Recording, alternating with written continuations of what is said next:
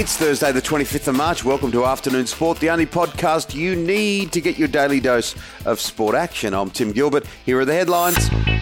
Two big stars will be missing tonight for the NRL Grand Final rematch. Nathan Cleary won't play for Penrith after that head knock last week, while the Storm's Ryan Pappenhausen has a neck injury. In the AFL tonight, it could well be the biggest crowd we have seen in the world since COVID began.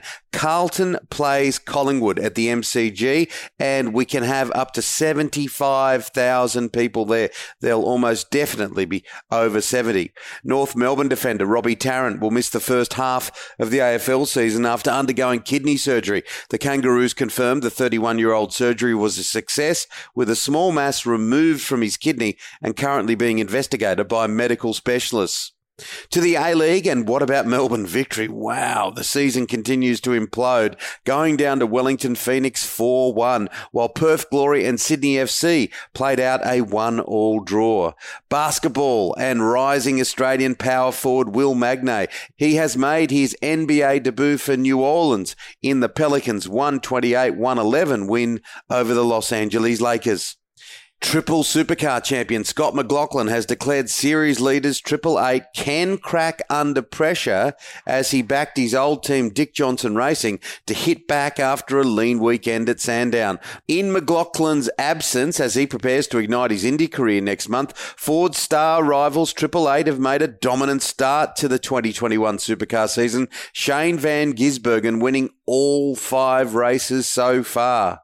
To Formula One, and according to a report, Daniel Ricciardo's team had such a positive pre-season testing event, they played shadow games to hide their success. The Aussie star's first season with McLaren is off to a red-hot start after an impressive opening 2 days at this month's official testing weekend in Bahrain. And of course, this weekend is the first Grand Prix of the year, and it will be held right there in Bahrain. Danny Green has paid an emotional tribute to boxing great Anthony Mundine after Mundine announced his retirement following a stellar career, saying he'd like their sons to carry on their epic rivalry. And finally, after months of speculation, it appears as though a trilogy fight between Mike Tyson and Evander Holyfield is on the verge of an official announcement.